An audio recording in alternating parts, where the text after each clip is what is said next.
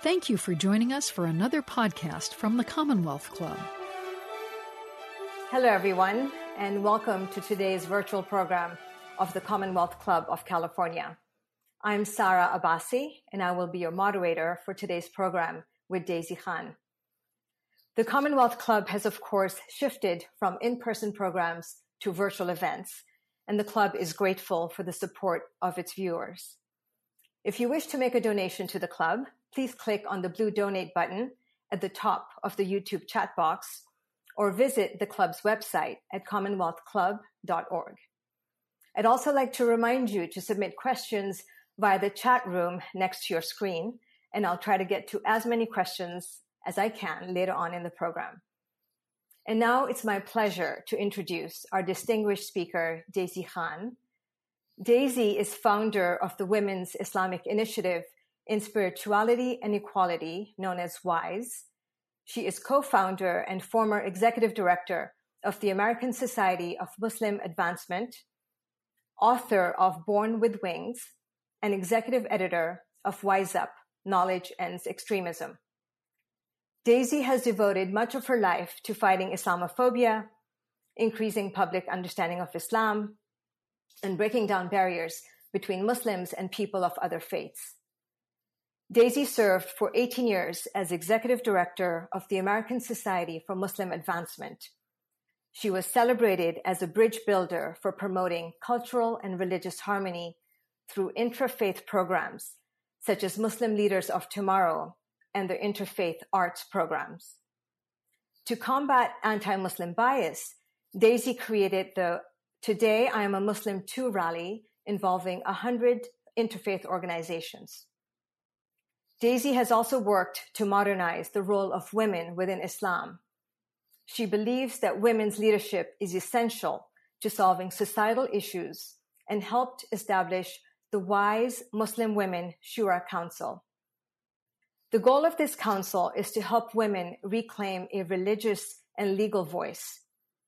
The council issues informed and religiously grounded opinions on controversial issues of particular relevance to Muslim women in their personal, familial, and societal lives. By advocating a constructive concept of women's status, rights, and responsibilities, Daisy believes these opinions function as legitimate alternatives to oppressive religious arguments. Daisy's awards and honors include the Eleanor Roosevelt Human Rights Award, Edinburgh Peace Award, and the Interfaith Center's Award for Promoting Peace.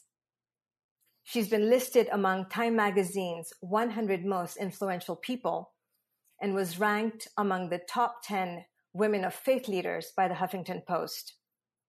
Daisy plans to follow her 2018 memoir, Born with Wings, with 2 forthcoming books, 30 Rights of Muslim Women and Wise Up, White Supremacy.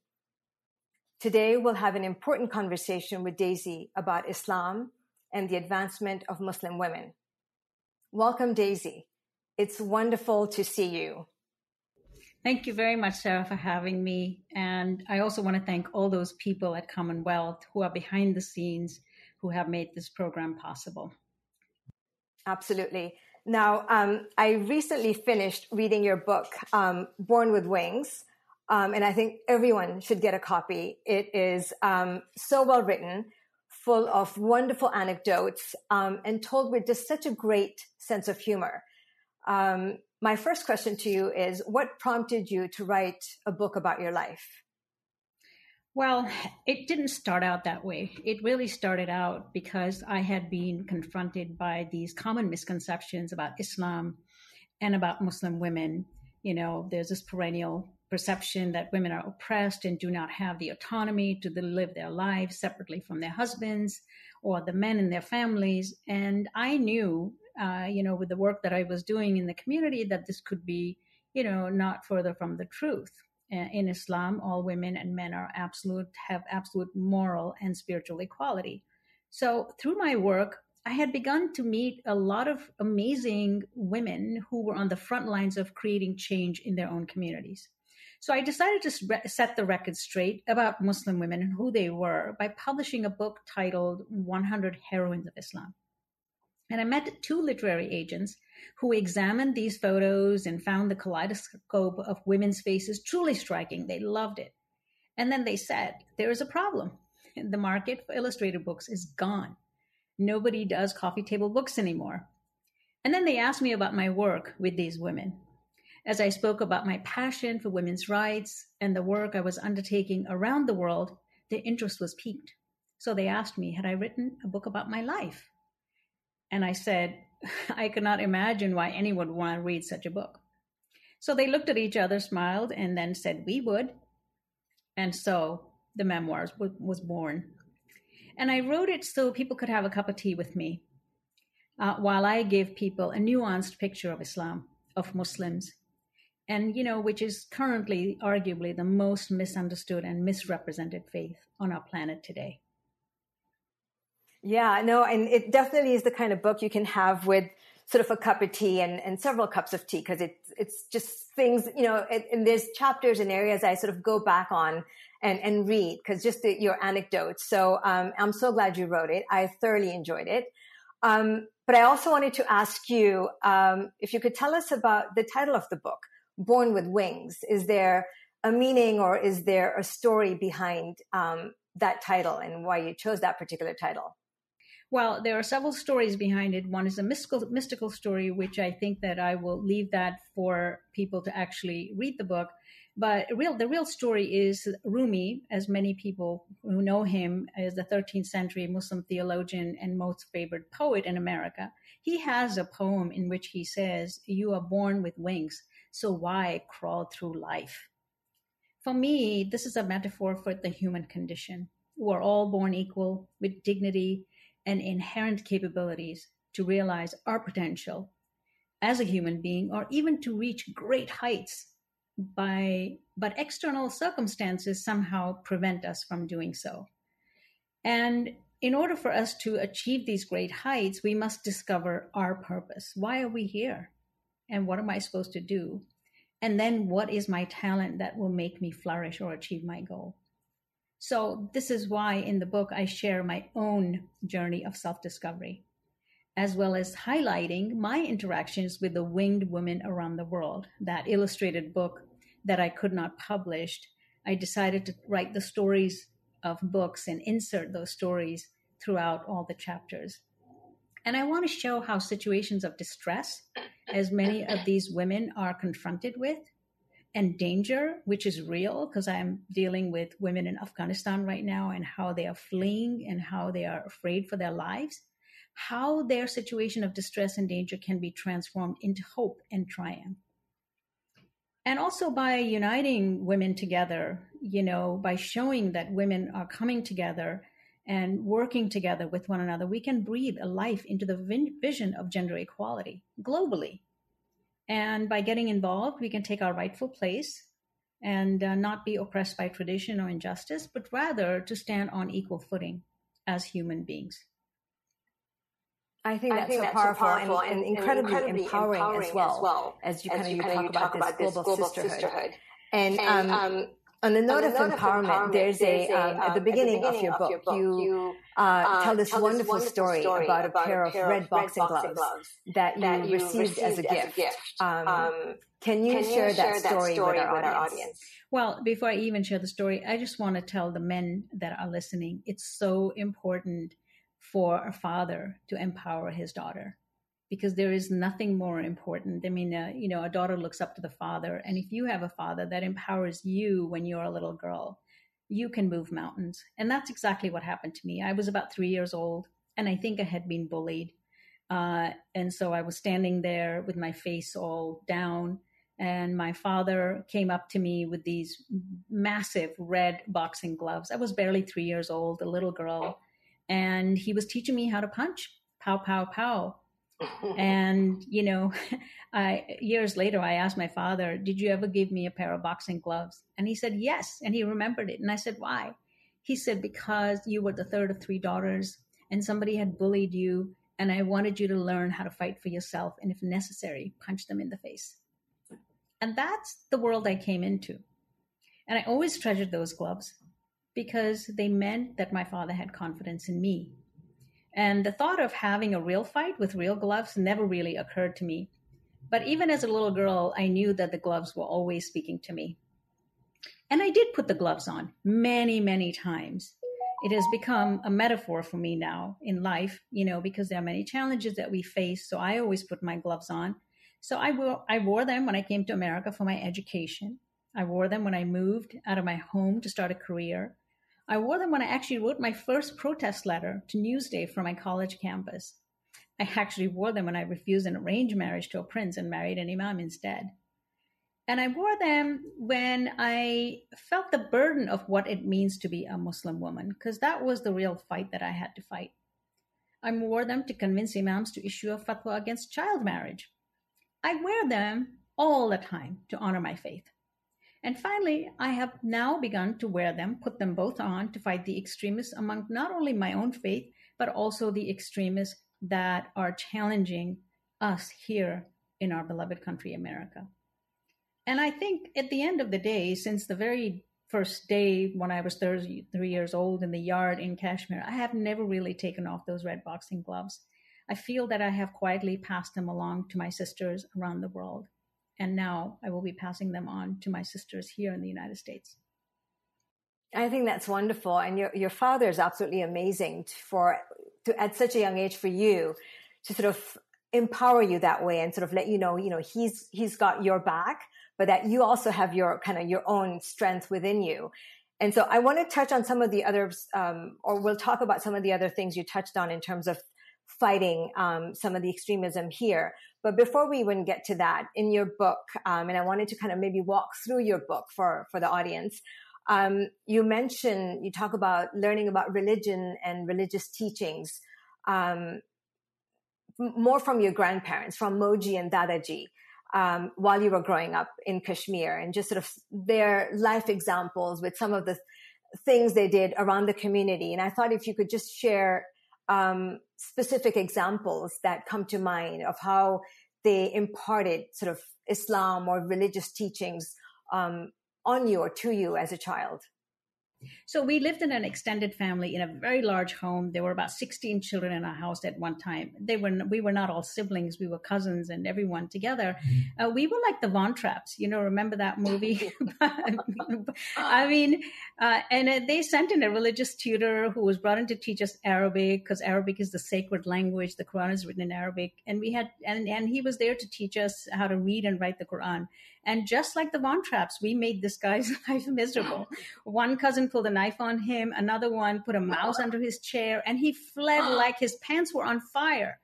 And we all cheered on, not realizing how detrimental this was going to be for us long term. I mean, today I want to kill myself because I don't know how to read the Arabic the way I should.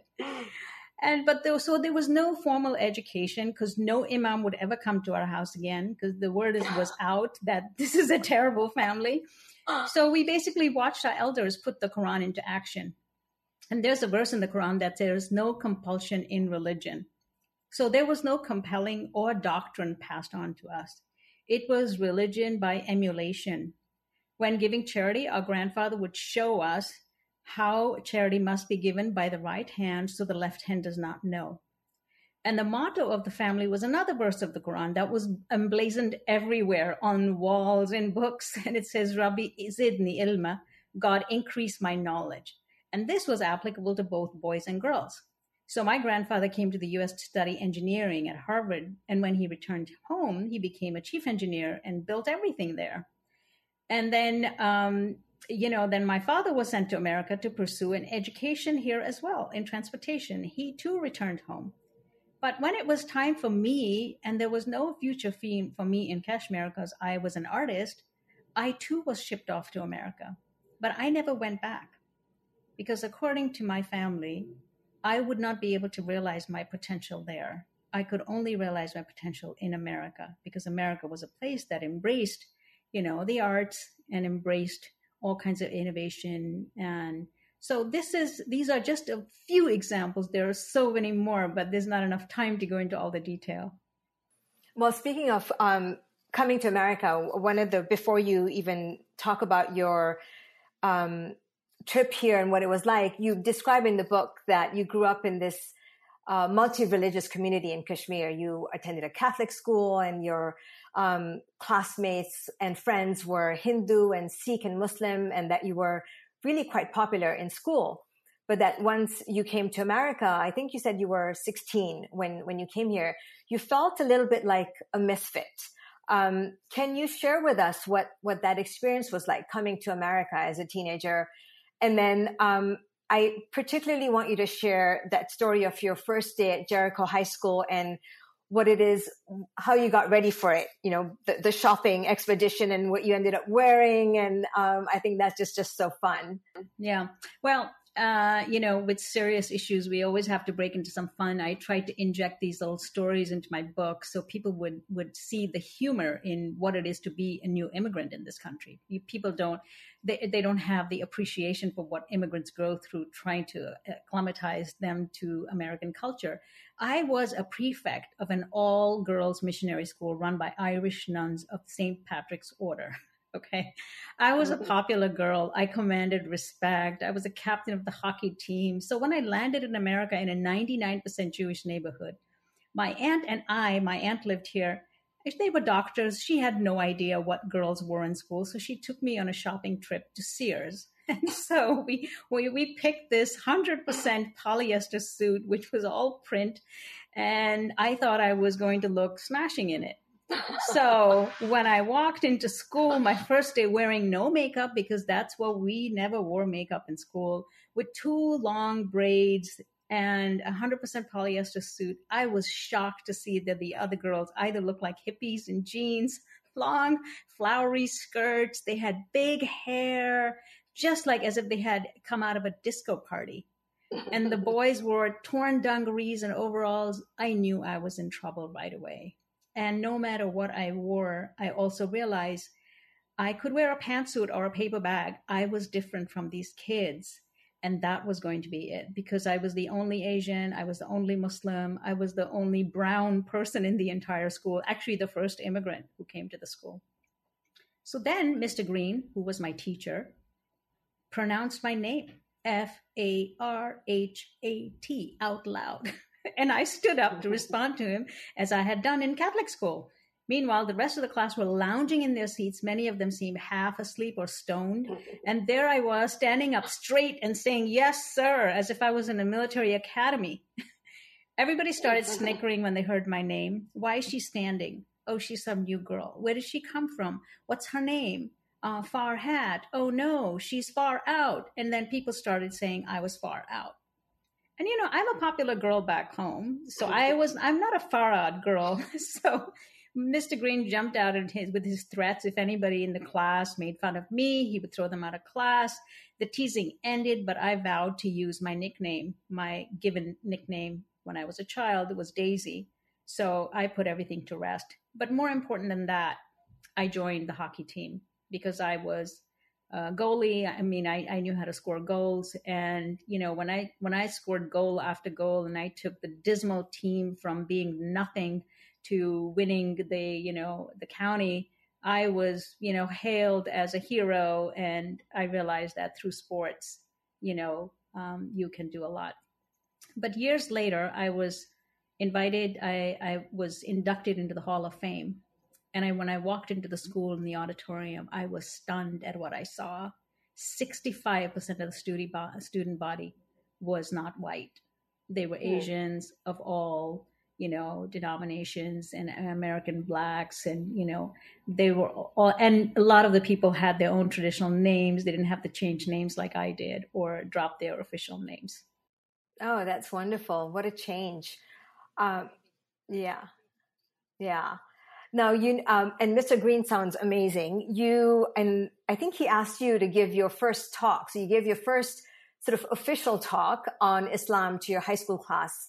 I think when you were 16. Tell us about that experience. And do you think that particular experience of sort of presenting on Islam and looking at Islam as sort of in a completely different way set the stage for your role as a spokesperson for Islam?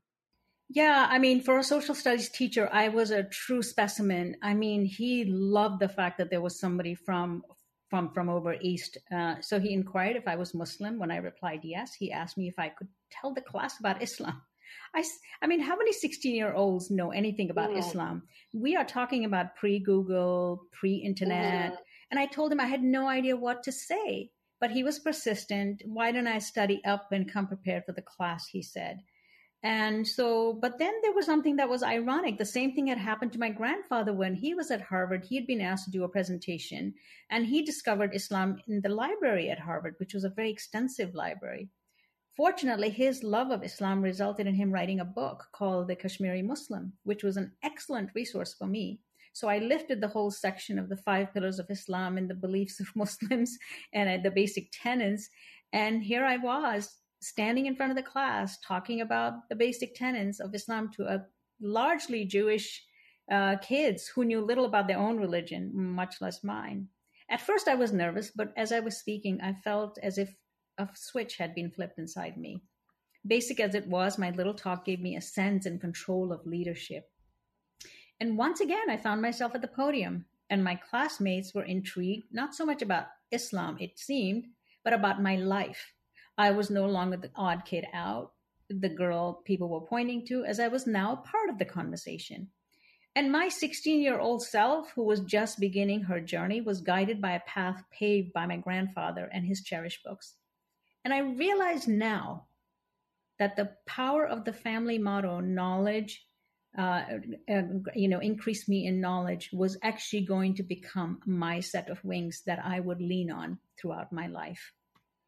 Decades after my presentation to Mr. Green's classroom, he and my school community would rise to defend me during the Ground Zero mosque controversy, which I was part of. I was one of the people that proposed it. And I had to wonder, if I had not shared my beliefs with my teachers and my fellow students when I was in high school, would they have had the exposure that ultimately led them to understand and support me when so many people were rising to judgment? So, at that point, I thought I was just representing me, but something inside of me made me realize that I was going to be an ambassador. And this is a role many Muslims play today. I know every Muslim that has the same story, how they were asked to rise up and speak for people and speak for the community. So this has given rise to many Muslims who are civically engaged, who are running for politics, who are public speakers. So this is just not my story. It's a story of Muslims in general.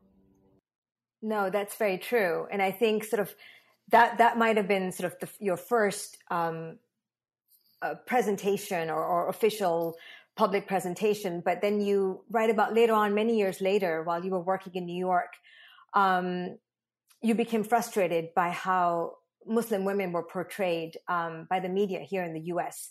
And I think you mentioned that at the beginning of this sort of conversation as well, that Muslim women are often shown to be passive, subjugated, but yet that has not been your experience or the experience of many Muslim women that you know. And so in your book, you write that as a result of that negative portrayal of women in the media here, you were motivated to learn what Islam's view on women really was, sort of not just sort of your lived experience, which is powerful and phenomenal, but I think it encouraged you to research into it, and specifically the role that Prophet Muhammad played in Islam's early history as a protector of women. In your book, you highlight the fact that the Prophet abolished female infanticide. He established women's rights of inheritance, of property, of divorce. What was the most surprising part of that research when you did do that research in New York many years later? Well, the surprising part for me was, first of all, the part that I have to be grateful for. A lot of times we think that we are a community that is challenged. And in that challenge, we actually wind up growing. Had Americans not asked a million questions of me after 9/11, we were peppered with questions all the time. I mean, there are now, every NGO that I know that has any legitimacy in the Muslim community has frequently asked questions. And they are usually the same old questions that we get fielded. And so we have to do our own research because we have to speak to our fellow Americans and we have to explain these things. And I discovered the more I delve into the Quran, the more I delve into it, the more I realize how much equality, human equality, is central to our faith. I'm not just talking about men's and women's equality, but really, a human equality in terms of the Quran says, I have created you nations and tribes so you may get to know one another. And that, this diversity that we talk about, the diversity inclusion, which is a corporate term, is actually a divine plan. And so for me, that is exciting because that's the worldview that I was raised in, and that's the worldview of America, right? From the many to the one, or from the one to the many. And so I also discovered something that profoundly changed my own worldview, which is that in our theology, in Islam, we believe that all humans are created as God's ambassador on earth. In other words, we are stewards of God. We've been given a piece of divinity, a divine charge, so to speak, to act godlike in this. So I, as a woman, have that same charge. It's not just a charge on men, it's a woman's charge as well. So I rose up with that charge. I realized, oh my God, I have a big responsibility.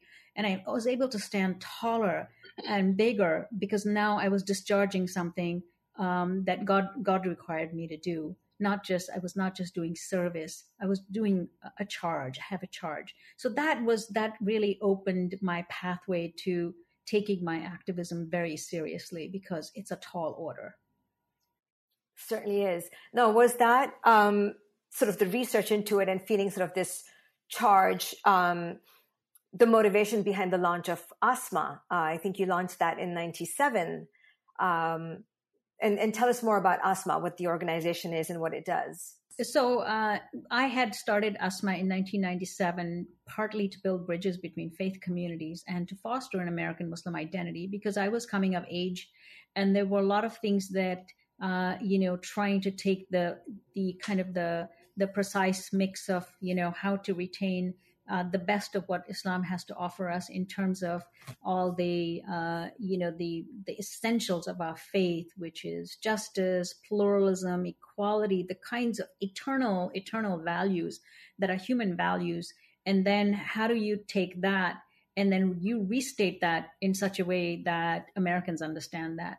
And that is the work that a lot of Muslims are doing right now. And I created an organization primarily to focus on that. To, how do you create an American expression of Islam?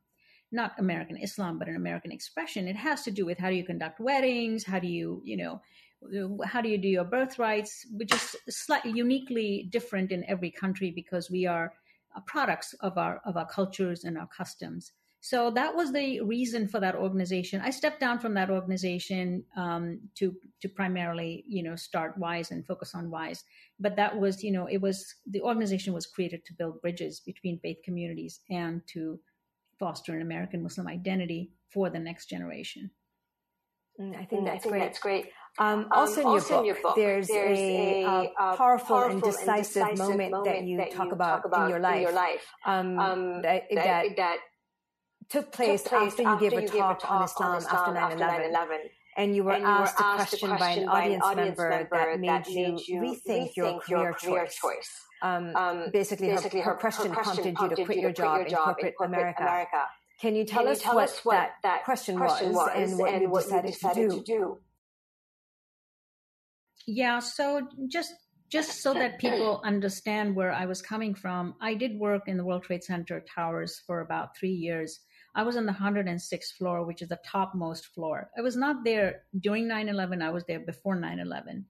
And so after 9/11, Imam Faisal, who was doing all his speeches, I was kind of the tag-along person trying to help him because I had a corporate job. I was working. I was a full-time architectural designer. And he was double booked accidentally by me in a synagogue and a church. And he said, well, we can't disappoint either. Why don't you go to the church and I'll go to the synagogue? And I said, well, I don't know how to speak. I mean, I knew how to speak. I could speak. I could do presentations, but I'd never done public speaking on religious issues. And he said, oh, you've heard me speak 1,000 times. Just repeat what I say. So with that, I went to this little church in Princeton. And, just like the same frequently asked questions came up and like a parrot, I repeated everything. And then this little old lady bless her heart, she must have been in her 80s, late 80s, with white hair. She asked me the question about women in Islam, and I answered her question. And I said, women have been granted the right to divorce, to own property, to inheritance, and all the things that people do not know about. And then I said, well, she looked at me and she said, I believe you, dear, but can you tell me why women in Afghanistan are being stoned to death? Because that was the image that was circulating around, where a woman was shot in a soccer field while the men were cheering on. And for me, that image was very traumatic, because as a Muslim woman, I felt like I couldn't do anything. I was living so far away. I didn't have specific, wherewithal. What can I do? And then she just asked me that next profound question, the life-altering question. And she said, well, dear, just tell me, what are you doing about it? And that, what are you doing about it, really stayed with me. And as I drove home, I wondered why I was giving my time to corporate America. I could be replaced in 2 seconds in corporate America, but my community needed me.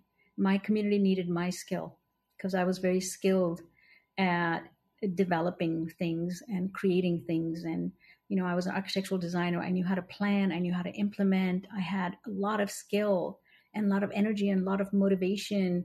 And I was passionate about my faith, and I had gone through a whole spiritual journey, and I was primed. I was ready. And I quit cold turkey, my paycheck and everything. And I dedicated myself full-time to community development, not knowing what shape it was going to take. I was just ready for whatever was coming my way. I think that's great. That's remarkable and commendable. So thank you for doing that. Using faith as a way to sort of, as an argument to fight for women's rights. You mentioned that in your book, and you said you were inspired by how the suffragettes had used faith-based arguments to fight for women's rights. I didn't know that until I read your book. And you're doing something similar with WISE. Can you tell us about that? And then tell us about WISE, the organization, and the impact that it's had on the community. Yeah. Well, so, it's first I discovered the suffragettes, and then I discovered that they're actually pre-suffragettes in my own faith. So it was interesting. I had to go through the suffragettes first to do a rediscovery of people within my own faith. So it was devout Christian women, black and white together, driven by their faith in a just God that not only challenged inequality against women, but also the practice of slavery itself. They don't get enough credit, but they were the ones who were knitting these little, pot holders and distributing them. There was no email in those days. They were them passing in the lawn from kitchen table to kitchen table. And they were doing these immersion therapies, like what would it be like to be a slave and lose your children and be separated from your family? These were devout women. And they wrote the statement at this first anti-slavery convention that reads as follows, that really had a profound effect on me. And it says, the time has come for women to move in the sphere which God has assigned her, and no longer remain satisfied with the limits of corrupt custom and perverse application of scripture that has encircled her. And I thought at that time when I read that, and I said, oh my God, I could write the same exact statement for the women in my community and what they're going through. And then I discovered, doing some more research, that actually before there was even a United States, around the year 640, when Prophet Muhammad was receiving his revelations, his wife, Salama, who was quite bold and outspoken, noticed that God was only addressing men in the revelation. So she asked him, why does God only address men in the Quran? Because these revelations were coming down gradually. And the prophet remained silent. He had no answer because he didn't know. And her question was so sincere that it reached literally the divine throne. And God sent another revelation to her query. And so validating women's equality forever. And it's called verse 33, 35. It's a very important verse for every woman to know, because it's, and it's also very profound, because I don't know if there's any other scripture that has such a verse. It says submitting, surely the submitting men/women, the believing men/women, obeying men/women, truthful men and women, patient men and women, humble men and women, almsgiving men and women, the fasting men and women who guard their chastity, and the men and women who remember God. For them, God has prepared forgiveness and a mighty reward. This is very profound. And so it's no wonder that from the earliest days of Islam to contemporary times today, Muslim women have built this rich legacy of fighting for their rights, creating positive change, and uplifting their communities. And they have an impressive record of peace and justice through service and advocacy. So this is what needs to be illuminated today. And this is why I established WISE as a faith-based movement to transform the position of women from within the Islamic faith and its tradition, because it's there already.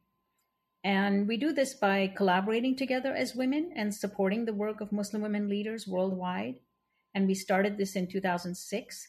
We brought 200 amazing Muslim women scholars, activists, artists, religious and civil society leaders who joined together to develop a holistic vision for improving the position of Muslim women around the world. And we've had global conferences. We've got 7 evidence-based position papers. We have the largest database of 600 influential Muslim women from the earliest of time to today on our website. And we implement impactful projects in conjunction with our partners.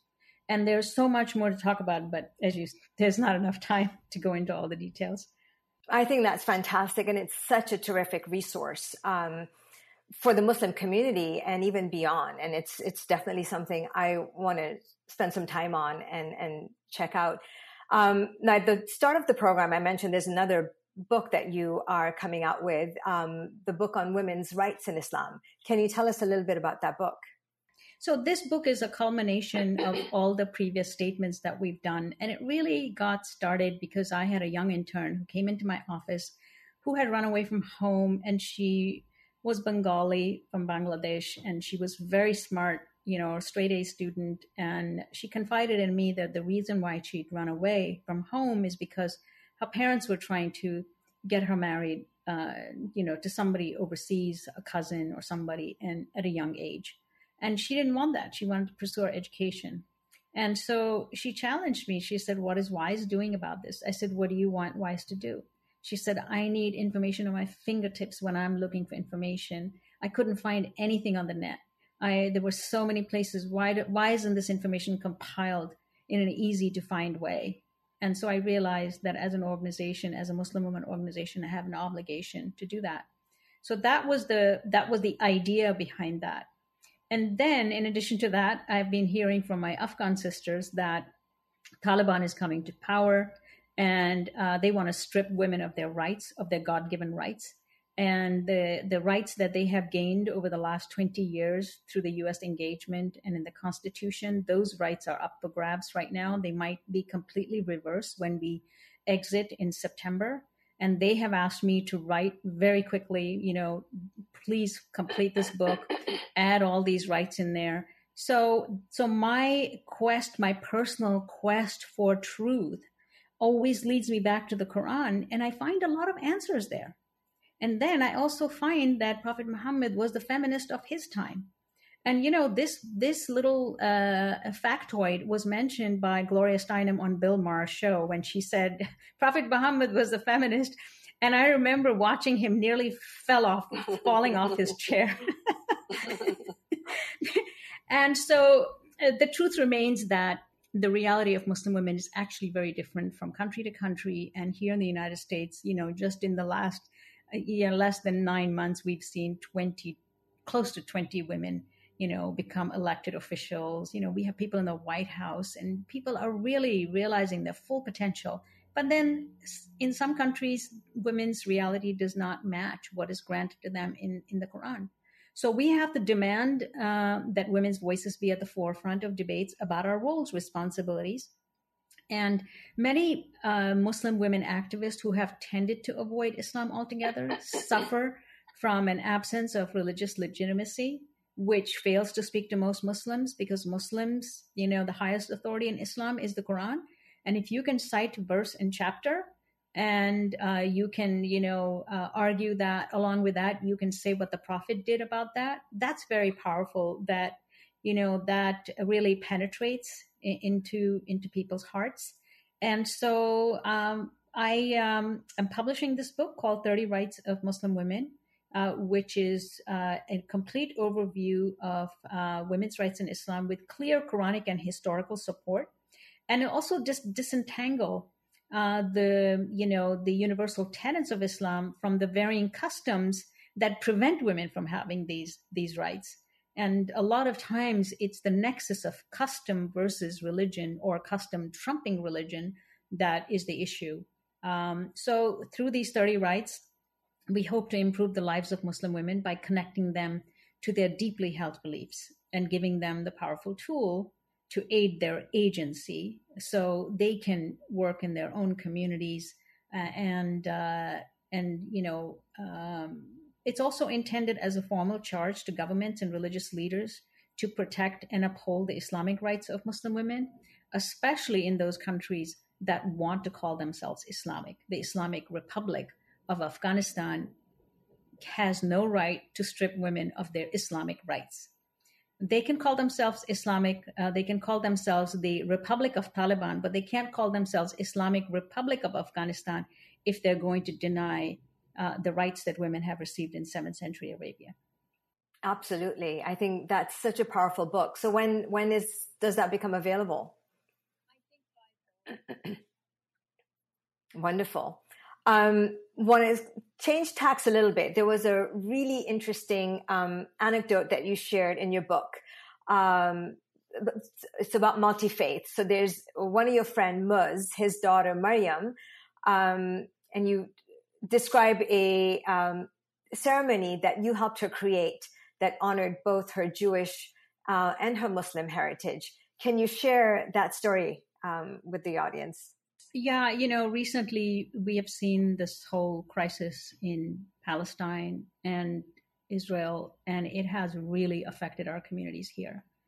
But it doesn't have to be that way, because there are real life examples of people living with one another, loving one another, that are of Jewish faith and Muslim faith.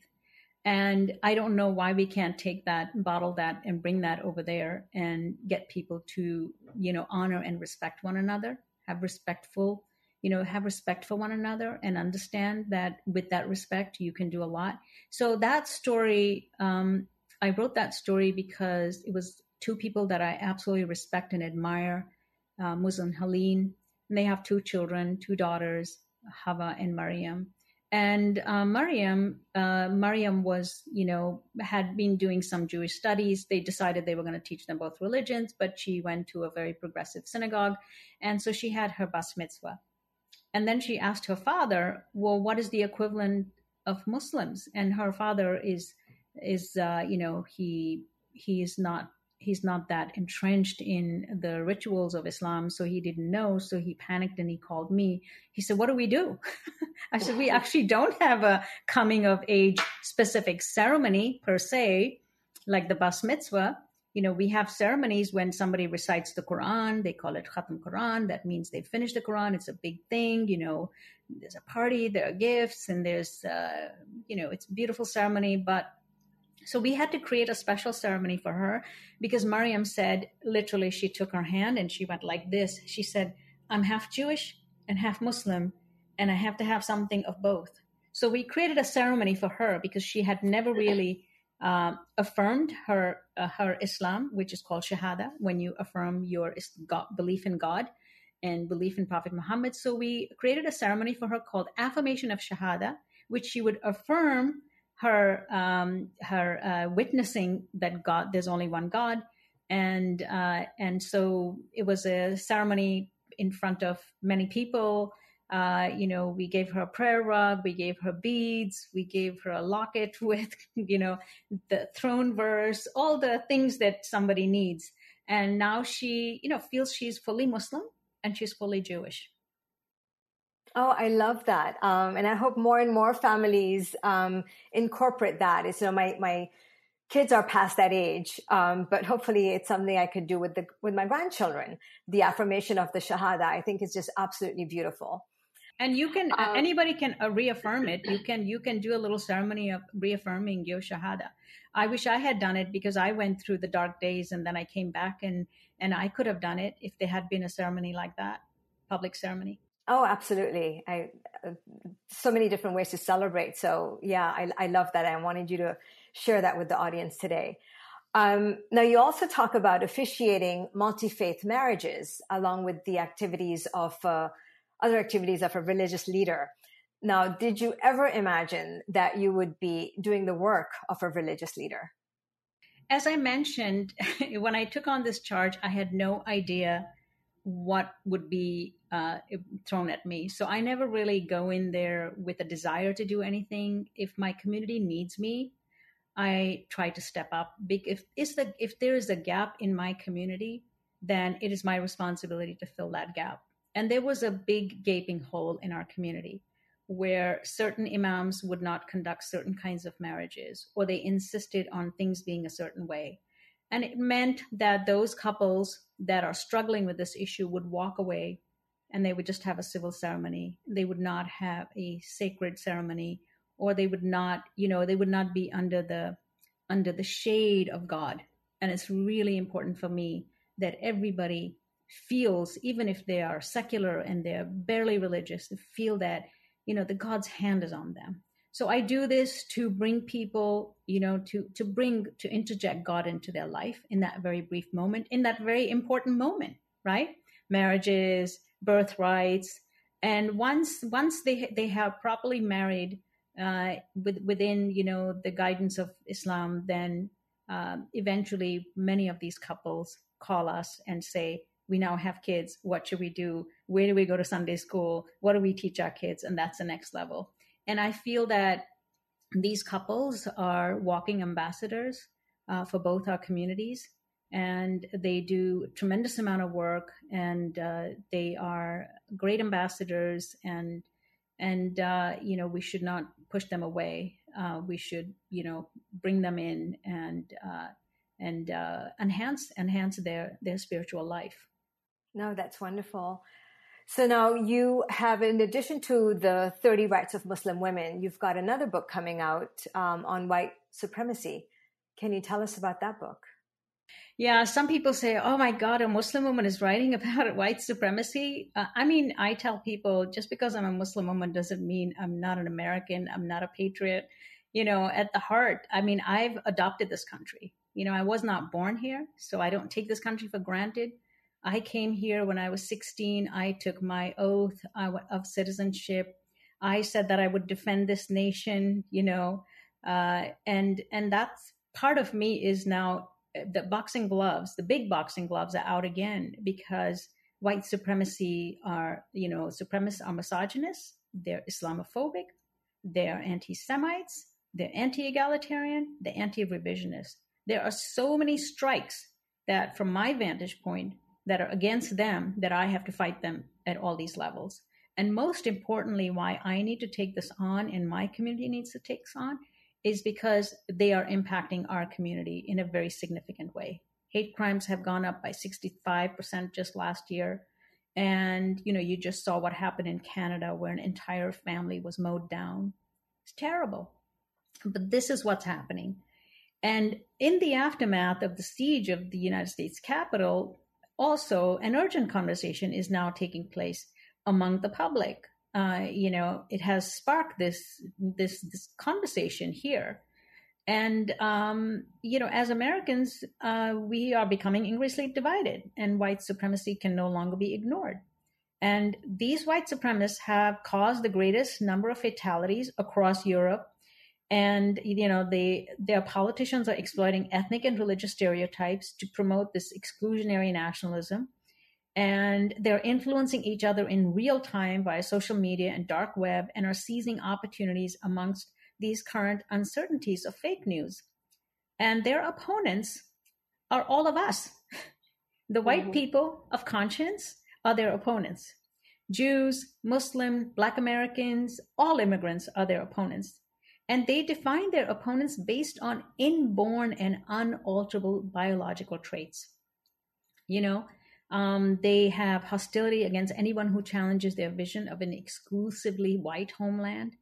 They incite feelings of victimhood and outrage at any loss of white socio-political dominance. And they are drastically dismantling democratic institutions and legal protections for non-white people. We see that happening all the time.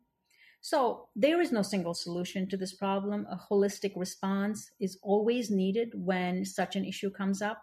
So what I'm doing is I would like to once again meet this national and global challenge by uniting the public through knowledge. It's the only wings I know. It's the only thing that seems to work for me and the people that get impacted by my work.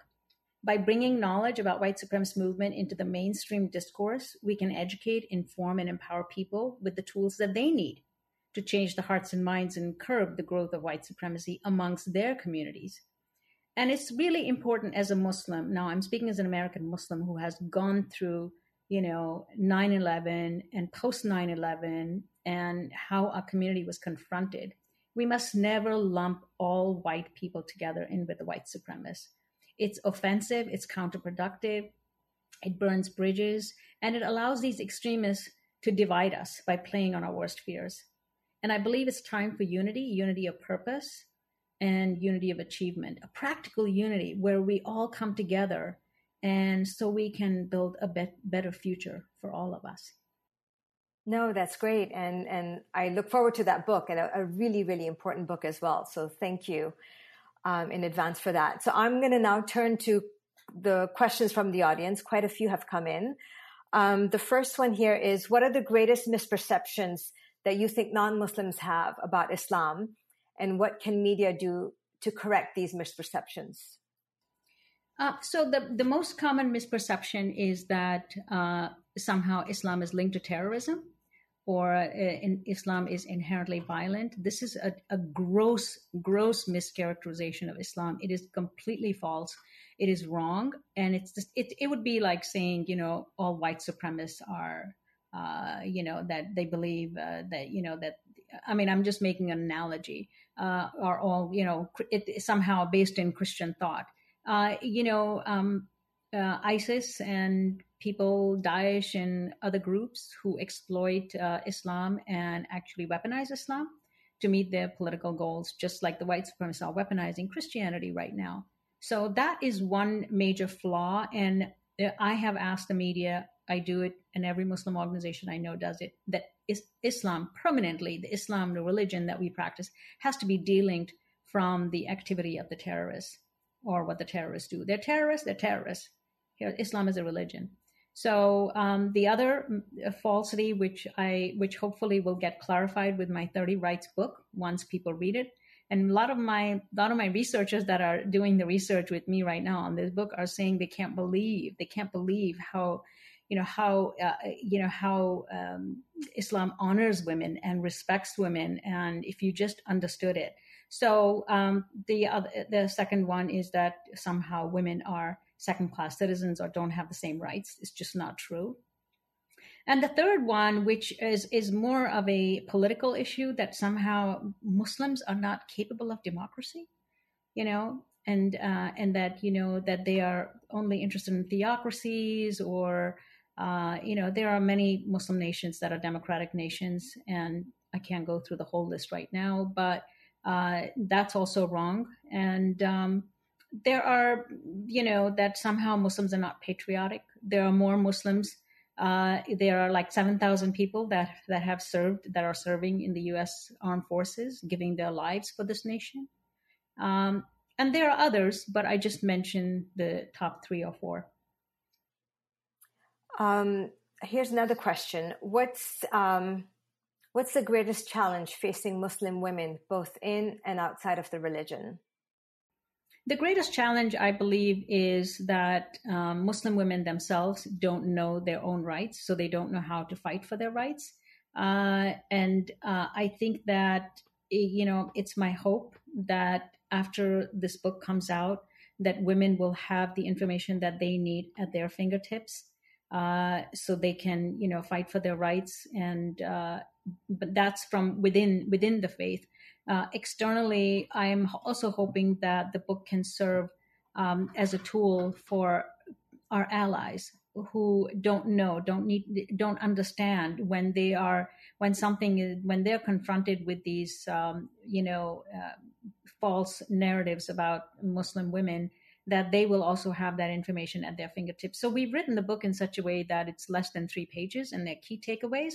So all your key takeaways are really easy for you to take away that key thing and say that's just not true, because we Muslims have written it and we've done a lot of research, so everything is supported. So it's external, but it's internal, and internally we have to educate ourselves. That's very important. No, I completely agree with you. There's a lot of ignorance. A lot of people are not aware, women, particularly women and men in our community. So that's a really important book resource that will be available soon. Another question from the audience is, hate crimes are on the rise. What can be done to reduce them against Muslims and all groups that have been targeted? So I think that, Americans are not aware that majority of us who are confronted by hate crimes directly, like the Jewish community, the Muslim community, the African American community, the Asian community, know these statistics, but majority of Americans don't. In fact, they don't even know what's going on. They just discovered white supremacy existed while all of us were confronted by white supremacists for a long time. So now there is a moment, a national awareness that there is a real threat from within. And that is why I think it's important for every American now to learn this information and to bring these facts to the bear. And I believe that majority of Americans are fair. They're good people. And if they receive accurate information that they can act upon. So a lot of times white supremacy, operates within, they seize on people who are vulnerable. So you have a vulnerable individual who is, for mental reasons, for societal reasons, familiar reasons, all kinds of reasons why people become vulnerable to a recruitment by these people. And then the families don't know what to do about it because it's almost too late. And you're seeing these kinds of stories on CNN where somebody's interviewed where they have lost touch with their parents because their parents have fallen into white supremacist groups, and it's breaking up families. So it's my hope that through the book and through the trainings that we plan to do around the country with target groups, that we can start spreading this information so people can actually act upon it themselves at their local level and educate one another. It all starts in the family, at the kitchen table, and then within the community. It's community to community, people to people. That's where the work is. The law enforcement can't root it all out.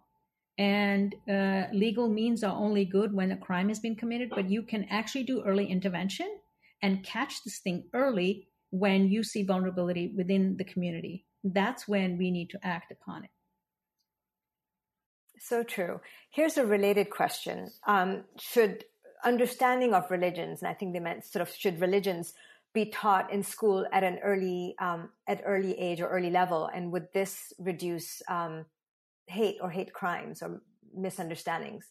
I'm a big proponent of that only because I've had experience with that. So because of the pandemic, I was invited to speak to a school in Long Island, which is, one of the suburbs. It's not a suburb. It's an island off of New York City. And, they decided that instead of having one class that because all the counties could be brought together. So there were like 700 students there online, mostly watching through Zoom. And they asked 6 religions to come in and do a presentation, like a 10-minute presentation on the essentials of that religion. So I was asked to present Islam, and I had somebody from Sikhism, Hinduism, Buddhism, Christianity, Judaism. I mean, we were all there, and we just did our 10-minute, fast presentation. And you should have seen the evaluations. The kids said, oh my God, religions are so cool. They're so great. They all say the same things. We want to learn more. There was all this interest, and some people even wanted an internship. Yeah, it's why shouldn't we equip children, especially if it's taught, if all religions are taught equally, like if they get the essentials of the faith. And I think it's important. I don't think that we should just do a cursory social studies one course on something. It's too late. I think we need to get them when they are young, and these are the kids then who can prevent a hate crime from happening or a bullying from happening within the community, because in our presentations we showed them what a hijab is, what is its significance. If somebody says Allahu Akbar, how is that equal to glory be to God? These are things. People become sensitive. They understand. These kids need to know what the symbols are so they can fight for one another. And I think that in the school is where this work needs to be done. I think that's so important, and especially the part where kids think religion is cool. I don't think you get to hear that. Well, I just want to add one more thing to this. So this was actually told to us even in Afghanistan, because the book that we are rolling out on women's rights, I was told by a madrasa teacher. Madrasa is a school, an Islamic school, a principal of a madrasa. She said, I don't want to wait for this book I don't want to wait to read this book when I'm in my 20s. I want my girls to read this book when they are, from 9 to 16. Because imagine a girl reading about, about what the Quran says about her right to education, and how a Quran does not, promote child marriage. And when she's, her parents are trying to get her married, imagine how she can stand up for her own rights. So as a result of that, we are doing a preteen book, which is going to be an accompaniment to that book. So it's important because teachers recognize it, educators recognize the importance of this. Absolutely. It would in a way be you're giving them the red boxing gloves. You're passing that on. Exactly. Here's another question. Can women become imams? Yes and no. Yes, meaning there's nothing preventing. We are not ordained. We're not an ordained religion. Nobody ordains you. If a community says to you, I want you to be my imam, you can. And that's what's happened in many places. People have appointed their own leaders because Islam is a very democratic religion. Everybody can be, their own leader. Every mosque has its own leader, its own board of directors. We don't fall under any big rubric of anything, So it's a very grassroots religion. So the short answer is yes. If a community appoints you, yes, you have legitimacy. The no is that's what people will tell you. I'm not saying that. Because in some ways, although I'm not an imam, I've done a lot of things that imams do, right? Like you asked me that question about, being a religious leader. I mean, I've conducted marriages.